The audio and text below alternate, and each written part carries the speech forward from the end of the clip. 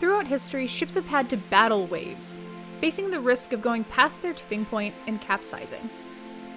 Whether you're going on a family cruise, participating in a sailing competition, or serving on a military vessel, when you're out on open waters, you want to make sure somebody is working to make it as safe as possible. Here at Texas A&M, we have you covered. This is Soundbites. Welcome to Engineer This. Naval architect and professor in the Department of Ocean Engineering, Dr. Jeffrey Falzerano has worked on a variety of projects over the years to better understand the factors that can impact ships on the water and develop technologies to reduce tipping. His current research is twofold: developing wave energy devices and researching how ships maneuver differently on waves from shallow to deep water. I'm Steve Kuhlman, and my co-host Hannah Conrad and I are joined by Dr. Falzerano to discuss how his research over the years has impacted naval architecture. It's been an issue for fishermen throughout history, but it's come to the attention of researchers probably over the last 50 years. How common is it that they tip? Well, it's extremely rare. And luckily so, it's extremely rare, but it's more common than it should be, especially for smaller vessels. A TV show, The Deadliest Catch, kind of underlines that, about the danger that fishermen in Alaskan waters face with this happening. What is it that makes it a challenging problem to try and solve? Well, the problem becomes the waves, the wind, possibility the vessel may have ice formed on it, and predicting the occurrence of large waves, and then predicting the response of vessels to these hypothetical large waves. So in the research that you're working on right now, how are you and your team working to address this tipping problem? Well, I have two top PhD students, and one is working on the tipping or the capsizing of a wave energy device. And essentially, a wave energy device, you want the thing to move as much as possible in order to extract wave energy, but you don't want it to move so much that it breaks. And so my senior PhD student is looking at that, applying a lot of the methodologies that we developed for ships to this wave energy device. And then I have another student, and we're looking at ship maneuvering in waves. And so maneuvering is turning.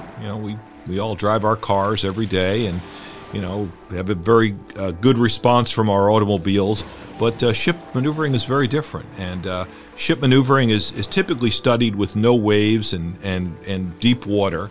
But when ships get into harbors, lots of interactions occur because of the shallow water, the restricted water.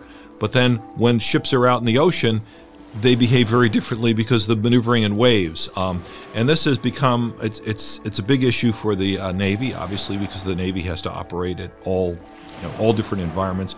But it's also an issue for the merchant vessels. And the reason it's an important issue for the merchant vessels is because the maritime industry, understanding its contribution to global warming, has come up with various benchmarks in order to make ships more efficient. It's called the Energy Efficiency Design Index, and it's something that the International Maritime Organization, which is part of the United Nations, has put forth, and the United States is a signatory to that treaty. So all ships have to satisfy these efficiency criteria. Now, one way to make a ship more efficient is to put a smaller engine in it. Well, if you put too small of an engine in a ship, it may have difficulty maneuvering when there's a storm. And so that's the maneuvering in waves. And so that's something that my number two PhD student and I are looking at right now. And we hope to get support from the Navy to look at this problem, because he's done some very interesting things. And again, we're putting putting our previous experience to apply to this problem. Kind of taking a step back and then diving right back in. Ocean puns, got one in. What made you interested in ocean engineering?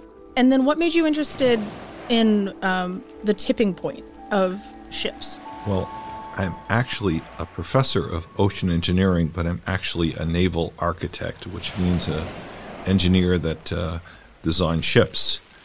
And I became interested in vessel capsizing actually when I was designing ships between my undergraduate and my graduate work. And there was an awful lot of research going on in the United Kingdom at that time, a project called the Safe Ship Project. And I was reading pretty extensively about this, and I kind of decided that I was going to go back to school, back to graduate school, and hopefully be given the opportunity to study this problem. So that's when it all started with me. Was that something that you always wanted to do, design ships? Because, I mean, that's something that I can think of as a kid that would have been like a dream job for me. I don't know how far back it was, at least as far back as when I was in the first grade. I wanted to be I saw my father and my older brother were both engineers, mechanical engineers. Mm-hmm.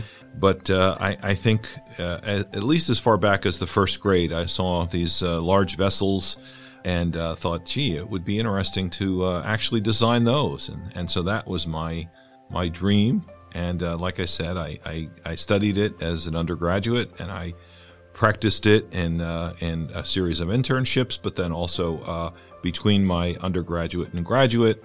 But then while I was doing that, I got interested in this issue of vessel capsizing, and it all evolved from that. Among the projects that you've worked on since getting into this field, what have been some of the more prominent ones that you've gotten a chance to participate in?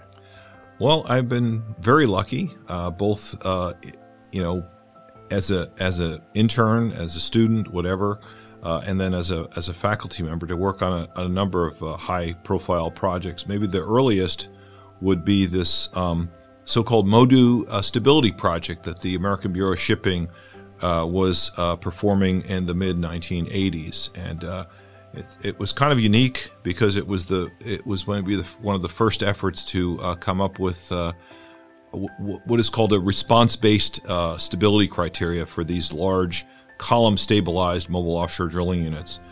Since then, I've worked on a number of projects, mostly for the Office of Naval Research, but for other entities, including Chevron. We did a small project on roll damping, and we've done many other projects since then. A recent project, we did some studies for the Office of Naval Research environmental ship motion forecasting. This is a very interesting program that the Office of Naval Research recently undertook, and this project, essentially what it does is it predicts the motions of a ship in the future, based upon observing the wave environment half a mile away from the ship and understanding how those waves might propagate toward the ship, and then predicting the motion.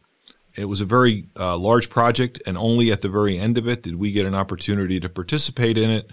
And the reason being is the roll motion, the large amplitude roll motion, our expertise. They were having a really hard time predicting that, and we got involved in that, and we significantly improved their prediction of that.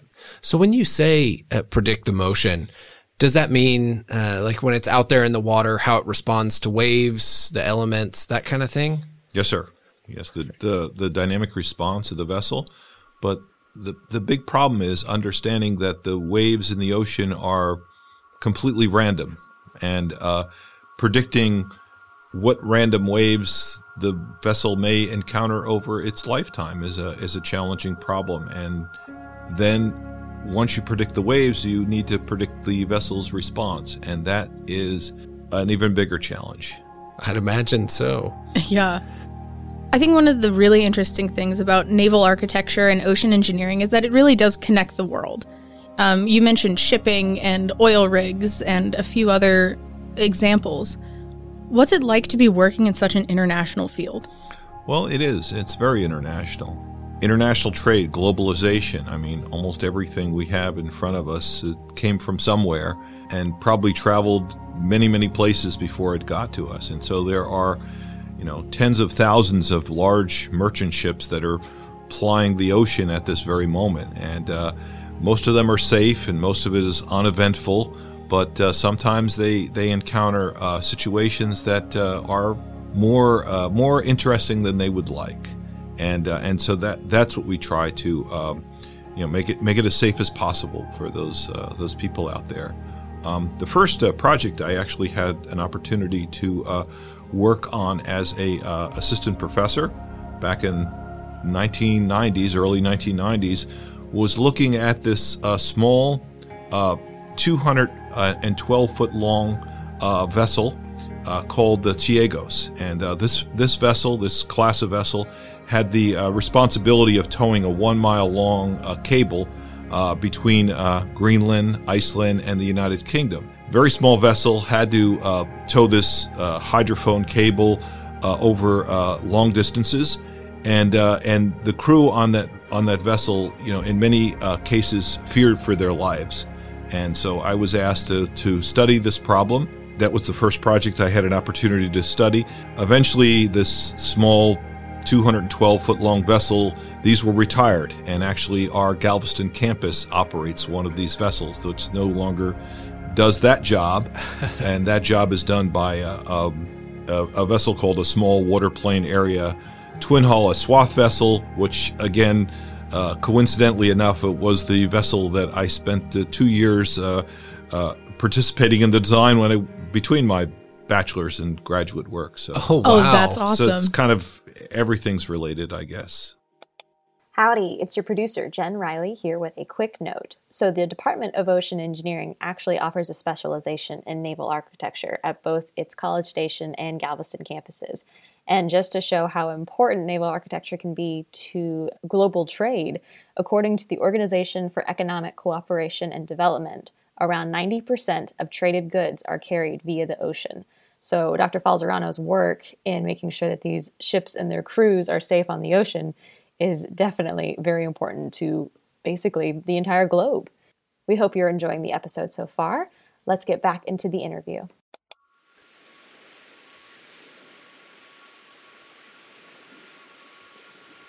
That's something that I think is easy to forget when we're talking about this, especially for general audiences that don't really think about this too often, that for a ship, it's scary enough to think about being on a boat that's going to tip over. But the idea that so many of these people that are operating these vessels are miles away from any land, they are out on their own. This is just such a critical area to try and solve this issue. Well, another project I worked on was one of the cruise vessels. And so that's how maybe one of us would encounter a vessel going on a cruise. And this was, I guess it was the Crown Princess. And she was just leaving Miami. And the captain was traveling much too fast in very shallow water. And the automatic control system behaved in a spurious manner such that there was a large roll angle and many people were injured. But I was asked by the then director of the National Transportation Safety Board's Marine Division, who is incidentally a mentor of mine, to help look into this problem. And I worked with a aerospace engineer, also at the National Transportation Safety Board, who had been studying aviation accidents. And what we did is we managed to use the methodology that he had developed for airplanes on this vessel, but we also wrote a paper about that, and the paper won an award, the best paper at our Naval Architects annual conference. So that was a interesting case that we looked at, and I've since worked on several of these accident investigations. Previously, these accident investigations had been the motivation for my research in this area, but then I had been given the opportunity to look at these. And so that's something you also learn from when there are accidents, how to then avoid those accidents in the future. What's it like being a mentor and being able to see your students making impacts in such a wide-reaching area? Well, I've been in this business now for 30 years as a tenure track professor, and while I was a graduate student, I actually had an opportunity to teach a class, so more than 30 years. And I've really been blessed with some really good students, especially since 2007 when I came to Texas A&M, but even before that. And these students have done amazing things, and we've worked on very interesting projects together. We continually learn when we do our research, so we don't just teach what's in the textbooks, but we learn new things and we apply new things and put things together. So it's really very satisfying. I mean, I keep in contact with many of the students I've had, but obviously not all the students I've had over 30 years. And I'm very proud of their success. I mean, their success is my success, I think. When you're explaining this research to someone who maybe you've just met, what is it that excites you most about it? I think the fact that it is important. I mean, if you go out on a ship, on a cruise ship or a small high-speed boat or something like that, you would like to have some assurance that somebody has understood its response in large waves. And again, I recently, last 2 years, I had an opportunity to participate in a National Academy of Science Transportation Research Board study about ship stability regulations. And this study was mandated by the Congress to the Coast Guard that they form a committee to update and review the Coast Guard stability regulations.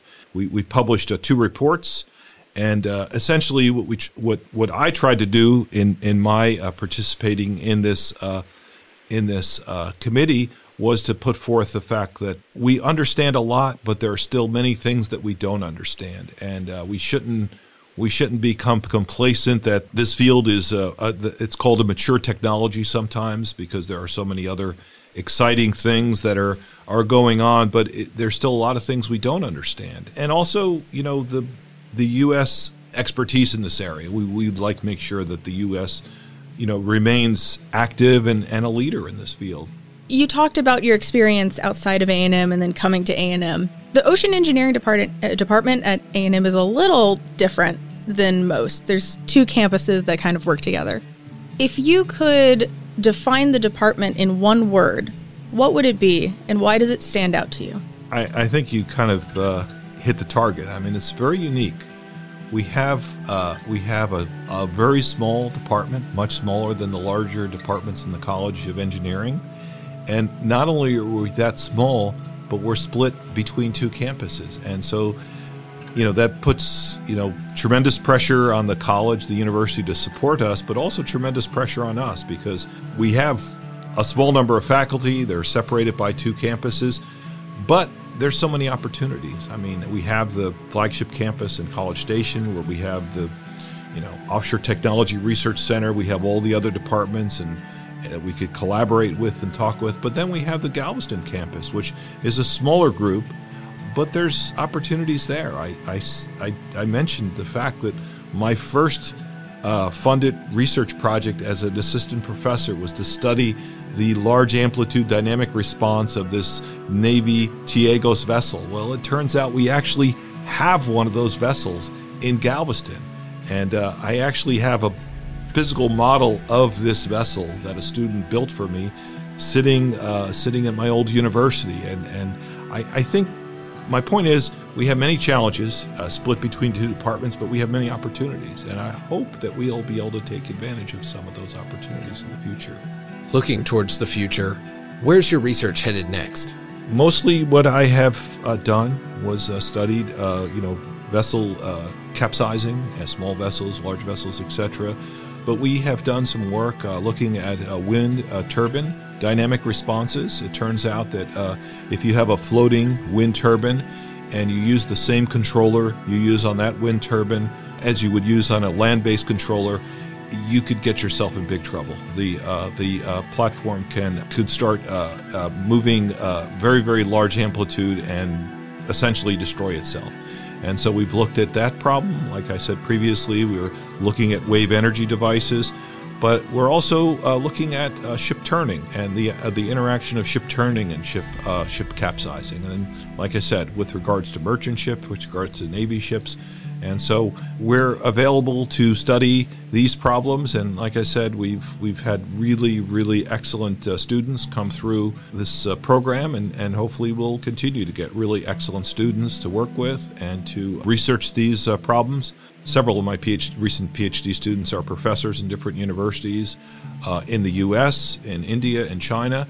And so we'll hopefully be able to continue to talk to each other, maybe collaborate together on projects. So there's a bright future. We hope you enjoyed this episode of Engineering Soundbites. Make sure to subscribe to stay up to date with what's happening within Texas A&M engineering. Until next time, sail safe and gig 'em. Thanks for listening to the Texas A&M Engineering Soundbites podcast. The views and opinions expressed in this podcast are those of the hosts and guests and do not necessarily reflect the official policy or position of the Texas A&M University system. Soundbites is a part of the Texas A&M Podcast Network. To find more official Texas A&M podcasts, go to podcasts.tamu.edu. Thanks and gig 'em.